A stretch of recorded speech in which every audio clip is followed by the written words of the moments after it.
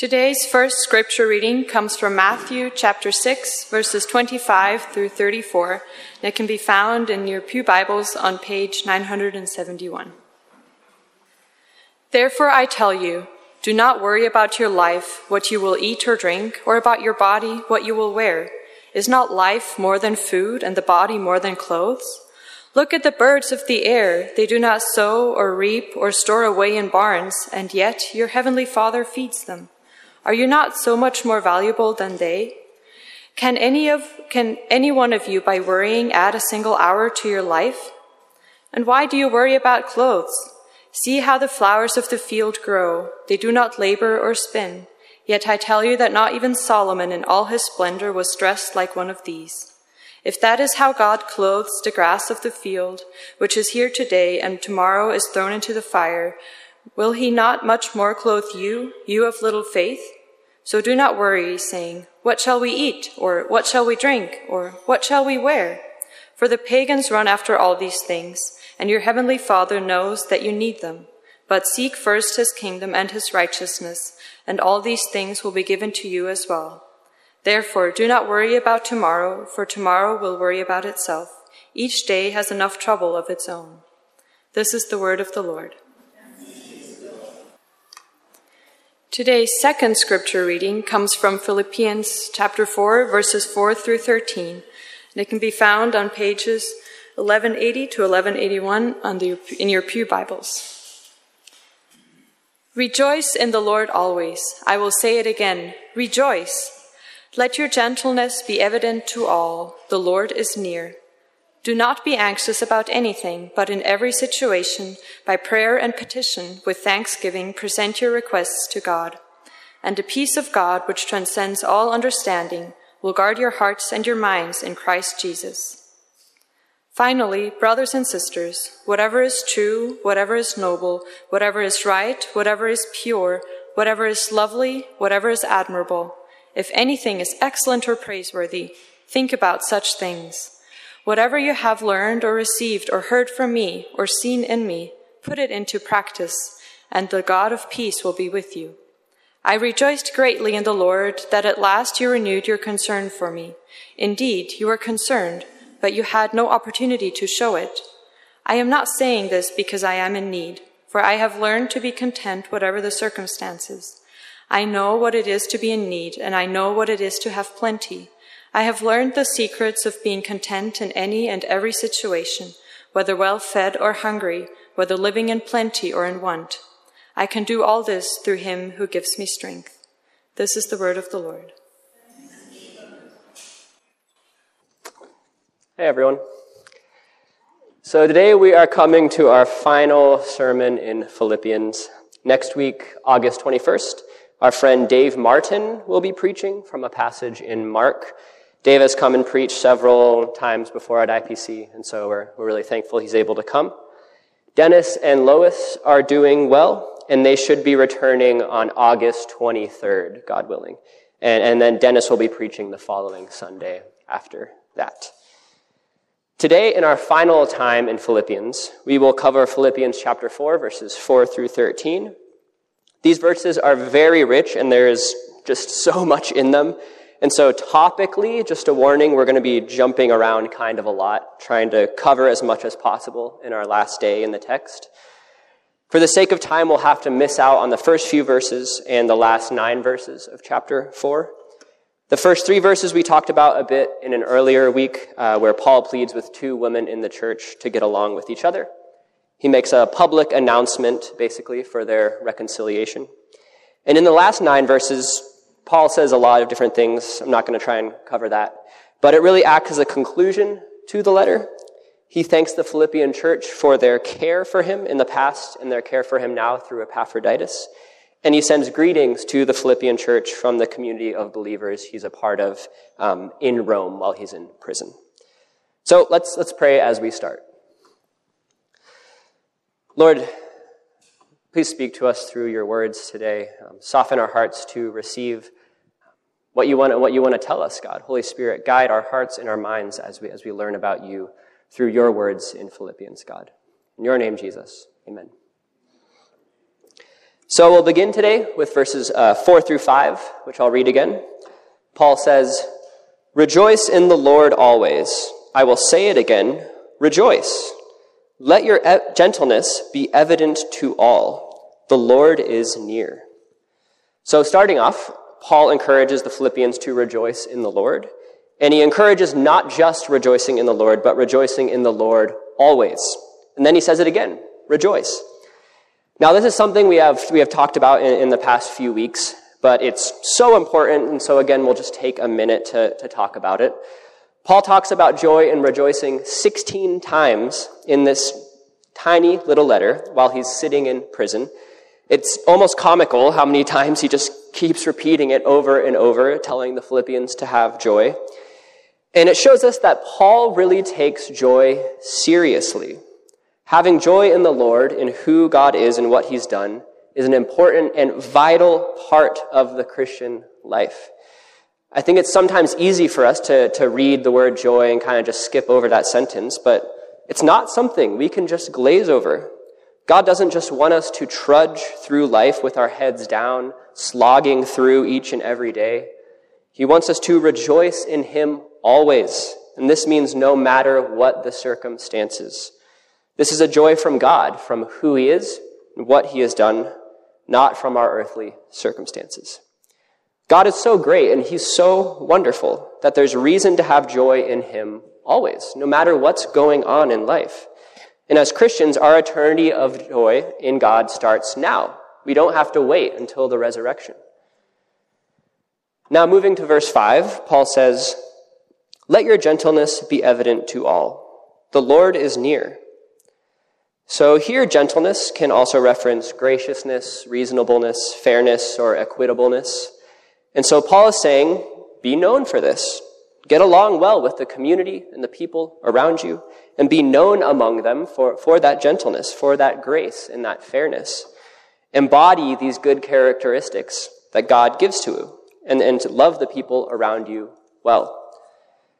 I think this is important both for our communities outside of the church and our community within the church. Something beautiful about IPC as a church is that we have people from all different kinds of backgrounds, right? We're from dozens of different denominations, cultures, and ethnicities. This is a wonderful picture of our eternity to come, where we'll be with sisters and brothers from every people and tribe and tongue. We're able to learn more about God from people who have experienced him and his goodness in different ways than we ourselves have. This is a blessing that God has given us here, that the majority of Christians in history have not gotten to experience to the same extent. And so we need to treasure this about IPC. We shouldn't take it for granted, and we need to rejoice that God has given this gift to us. Now, all of us coming from different denominations and cultures also comes with its own set of difficulties. Many of us see specific aspects of Christianity differently, aspects of life and the world differently. And so even more so in this, our gentleness and our reasonableness and grace is vital to our life here at IPC. There are necessary beliefs and things in Christianity, but in topics and ideas that are not necessary in salvation, we need to be gracious and understanding and reasonable with one another. As James says, we must be quick to listen, but slow to speak and slow to become angry with each other. So let's listen to one another, and let's be kind and slow in our judgments of one another. We should be a community known for its gentleness and its reasonableness. And Paul ends verse 5 with the sentence, "The Lord is near." Since God is near to us, let's all the more be reminded and strive to be gentle with our sisters and brothers and those around us. Now, moving on, we're going to focus on verses 6 through 7. And so now I'll read the end of verse 5 through verse 7. "The Lord is near. Do not be anxious about anything, but in every situation, by prayer and petition, with thanksgiving, present your requests to God. And the peace of God, which transcends all understanding, will guard your hearts and your minds in Christ Jesus." There's a lot to dig into here, so we'll spend some time on this. First off, as verse 5 says, the Lord is near. And since God is near, therefore we should not be anxious about anything. God is with us, the only God who's all-powerful, who created all things, who upholds all things in the universe by his power, is near to us. God, the Holy Spirit, lives in us as Christians. Jesus loves us so much that he died for us. How wonderful is that? And if we know this truth, why do we worry? Why are we really ever anxious about anything? Worry and anxiousness can almost seem a bit silly sometimes when we put it into perspective of who our God is. Now, just because God is with us, it doesn't mean that bad things won't happen, or we won't go through extremely difficult or terrible times in life.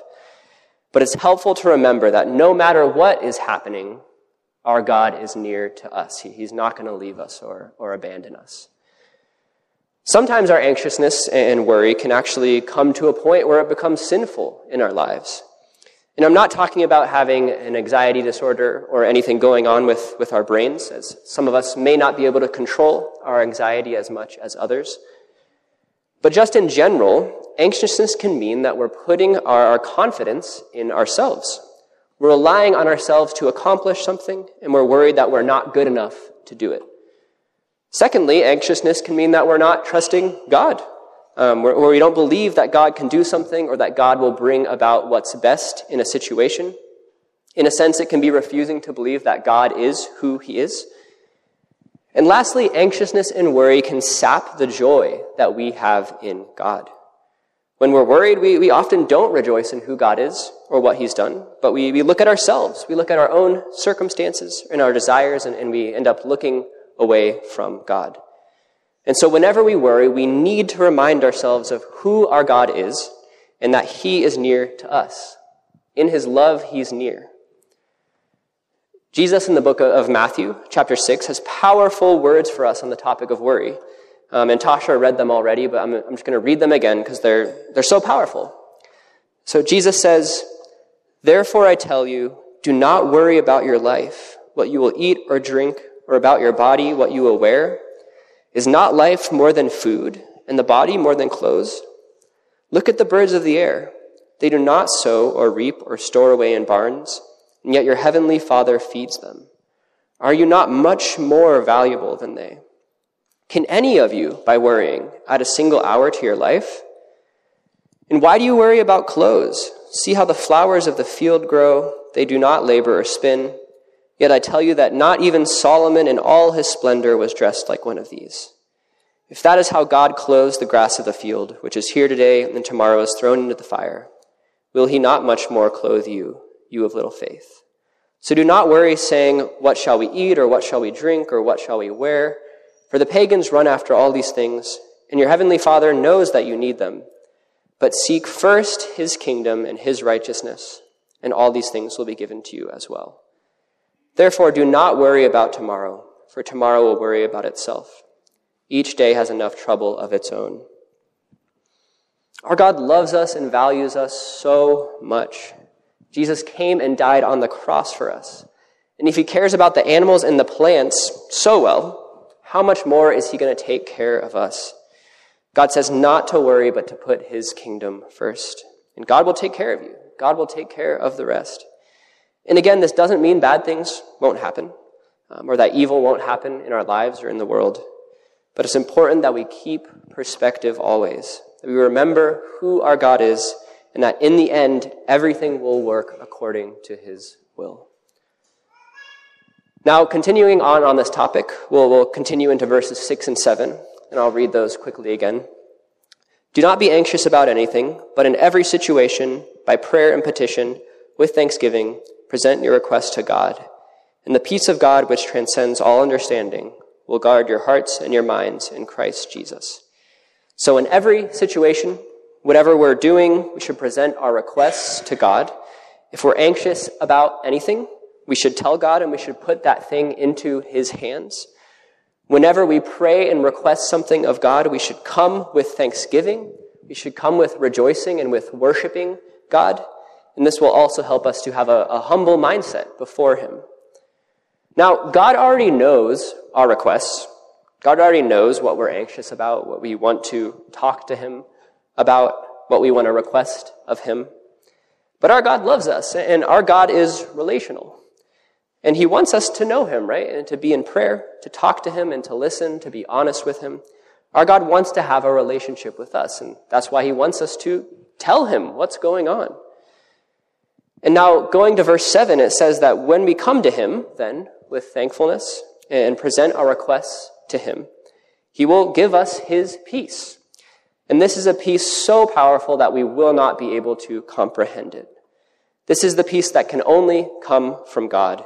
And this peace he gives us will guard our hearts and our minds in Christ Jesus. Paul does not say that when we come to God, that he will just give us whatever we want. He doesn't say if you have enough faith or if you pray hard enough, God will give you your desires. Doesn't say that. It's a false teaching. What Paul does say is that if you pray to God and give over your anxiousness, that God will give you a beautiful peace that can only come from him. And this peace will guard you and protect you from falling under the pressure of what's going on, from falling away and turning away from him. It's actually a pretty frightening thought to think about God giving us everything we want, everything we think in the moment is good. This would almost certainly lead us down a path away from God, on a path of our own selfishness. We would constantly be in fear, wondering if what we asked for and what God actually gave us were good things for the world. Imagine that responsibility. But thankfully, our God is perfect, and we can trust that he knows what is best, and that he will give us and do what is best, not necessarily what we want in the moment. We can know that he's good and that whatever he does is good. So not only does God give us a supernatural, powerful peace from him, but we can also rest knowing that his good will is done, not necessarily our own will. We can have peace that in the end, God's perfect will be accomplished in the world. Now we're going to move on to verses 8 through 9, and we'll read them again. Finally, brothers and sisters, whatever is true, whatever is noble, whatever is right, whatever is pure, whatever is lovely, whatever is admirable, if anything is excellent or praiseworthy, think about such things. Whatever you have learned or received or heard from me or seen in me, put it into practice, and the God of peace will be with you. So verse 8 is pretty clear. The word for think here also means to dwell on. So all these good things, all of these things that come from God and come from his character, let's think about these things and let's dwell on these things. Let's focus on them. Our thoughts and hearts should be full of things true and noble and right and praiseworthy. And I think from this verse, Paul is bringing to us the idea that whatever we dwell on, whatever we think on, whatever we're spending our time dwelling on, is going to change us. What we dwell on will start to define us. It's going to mold us, transform how we think and how we act. Whether we like it or not, it's kind of our nature as humans. What we think on and dwell on will affect who we are. And I think we can take this then one step further. What we intake, so the things that we consume as people, will affect what we think about, what we dwell on. So if we watch a Disney movie every day, like Jonathan was talking about, The Lion King, if we watch a Disney movie every day for 20 days straight, most likely we'll be thinking about romance and about love and about finding the one. But if we're reading the Bible every day and immersing ourselves in God's words, hopefully we'll be thinking about God and his teachings. Whatever we take into our lives, whatever we read or watch or listen to, or the people we interact with, is going to affect what we think about and dwell on. And what we dwell on is going to transform who we are. In a sense, you could compare this to sponges. If you grab a sponge that you use to wash the dishes with, and you throw it into a bucket of strong acid, it's going to suck up all that acid, it's going to soak it in, it's going to dwell in that acid, and it's probably going to melt or deteriorate or eventually kind of disappear. I don't know science very well, sorry. But if you throw the sponge in a bucket of perfume, it's going to absorb that, it's going to dwell in that perfume, and it's probably going to start to smell good. that old dirty dishes smell might go away. So as Christians, we need to be aware about what we're taking in and about what we're dwelling on. And this leads us to the obvious practical questions that we all can ask ourselves. What am I taking in? And what am I thinking and dwelling on? Is what I'm taking in bringing me closer to God, or is it pushing me away from God? Is what I think about and dwell on bringing me closer to God or pushing me away from God? The content we take in and the things we think on matter for our relationship with God. And I think sometimes as Christians we want to think that we can separate the two, but I don't think we can. We think we can watch that thing or listen to that song or use that app or go to that website without being affected by it. But we will be affected by it. What we intake and what we think about affects who we become. Someone who is seeking to be led by the Holy Spirit, or someone who is seeking our own desires. Let's seek to be a people at IPC who dwell on God and who think on the good things that He's provided for us. Now, verse 9, we'll talk about at the very end of today, but for now we're going to move on to verses 10 through 13, and I'll read those quickly again. I rejoice greatly in the Lord that at last you renewed your concern for me. Indeed, you were concerned, but you had no opportunity to show it. I am not saying this because I am in need, for I have learned to be content whatever the circumstances. I know what it is to be in need, and I know what it is to have plenty. I have learned the secret of being content in any and every situation, whether well-fed or hungry, whether living in plenty or in want. I can do all this through Him who gives me strength. So Paul rejoices that the Philippians have helped him and supported him through Epaphroditus, and then he moves to speak about contentment. He says he's learned to be content in every circumstance, whether there's plenty or in need, whether that's well-fed or hungry. And this at first glance could seem a bit boastful, but then as always, Paul turns it to be boasting in God. He says, I can be content through Him who gives me strength. It's God who gives contentment. It's God who gives us strength to be content in life. In our circumstances, what's going on in our life and around us should actually not affect the contentment we have in life. This is a very hard truth from Paul. I think for most of us, many of us, even as Christians, so often our contentment is based on what's going on around us. Is our job going well? Are relationships going well? Are we healthy? Is our family doing well? But Paul is saying that through God, he has learned to be content no matter what. God has given him the strength to be content with what he's given in the moment. Verse 13, which says, I can do all this through Him who gives me strength, is probably one of the most misquoted verses in the entire Bible. So often we've quoted it to encourage someone to do something they're dreading, or to encourage someone in a test or a sports game or at their job. But in this context, Paul is in prison. He's lost every earthly thing for Christ. In becoming a Christian, he lost his status and reputation, his family, all of his friends, his entire life.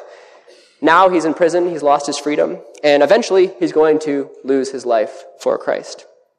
And this is the context in which Paul says, I can do all this through Him who gives me strength, to say that even though I have lost literally everything, I am content because Christ gives me the strength to be content. This is convicting, and this again begs us to ask ourselves, if I lost everything, would I be content in God? If our contentment is not based on God, we're never going to be content. I think that when we look at the world and at life, it's pretty clear that without God, we can't be content. If we have plenty, we're always going to want more. If we have little, we're going to want more. Without God, we're going to try to fill that contentment hole in our hearts with anything and everything we can find, but we're not going to succeed. Only through God can we find contentment, and only through Him will we find contentment in every different circumstance. Now, as we end today, as we round off Philippians, once more I'm just going to read verse 9, where Paul says, whatever you have learned or received or heard from me or seen in me, put it into practice, and the God of peace will be with you. So Paul is saying, as you think and dwell on good things, as you take those things, put them into practice. Take the good things you've heard and seen in Paul and put them into practice. Do them. And again, our God who gives us ultimate peace in our anxiousness will be with us. So to end us off for today, what are the things that the Philippians have received, heard, and seen in Paul that they should put into practice? This is the perfect spot, just to review what God has said to his people throughout the whole letter to the Philippians. So now let's just remind ourselves about some of the things that Paul has taught us through this letter. Firstly, we learn that Paul's worldview has been transformed and shifted, and now Paul sees success as glorifying God with his life. If you remember, Paul has those Christ-centered glasses on. Paul filters everything in his life through Christ.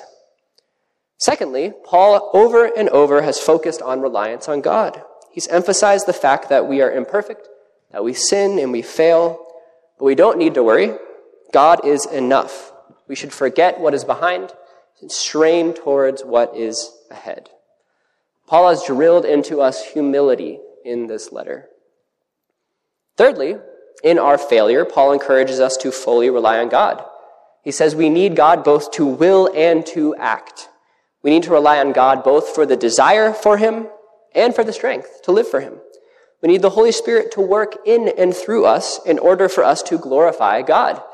And this is wonderful news. We don't need to rely on ourselves, but we can rely on God, and we should ask for his help. Next, Paul urges us to put our confidence fully in God. He warns us against putting our identity and hope and fulfillment in anything else besides him. Paul actually says that everything else is garbage in comparison with knowing Christ. If we don't love Christ, we've lost everything. And lastly, as we talked about at the beginning of today, Paul teaches us over and over again joy. Joy in the Lord. We need to have joy in who God is and what he has done for us. It's a part of who we are as Christians. It's really not an optional thing. We should be asking God for joy in him, and we should rejoice in him daily. Let's take a page from Paul's book as a church, and let's be a joyful community here at IPC. Let's pray together.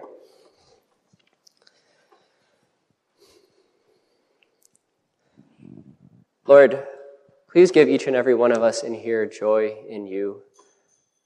Help us to know you deeper, to understand you more, and to fully rely on you, put our confidence in you for each and everything that we do every single day, God. Don't let us seek contentment in anything else. Let us seek contentment in you alone.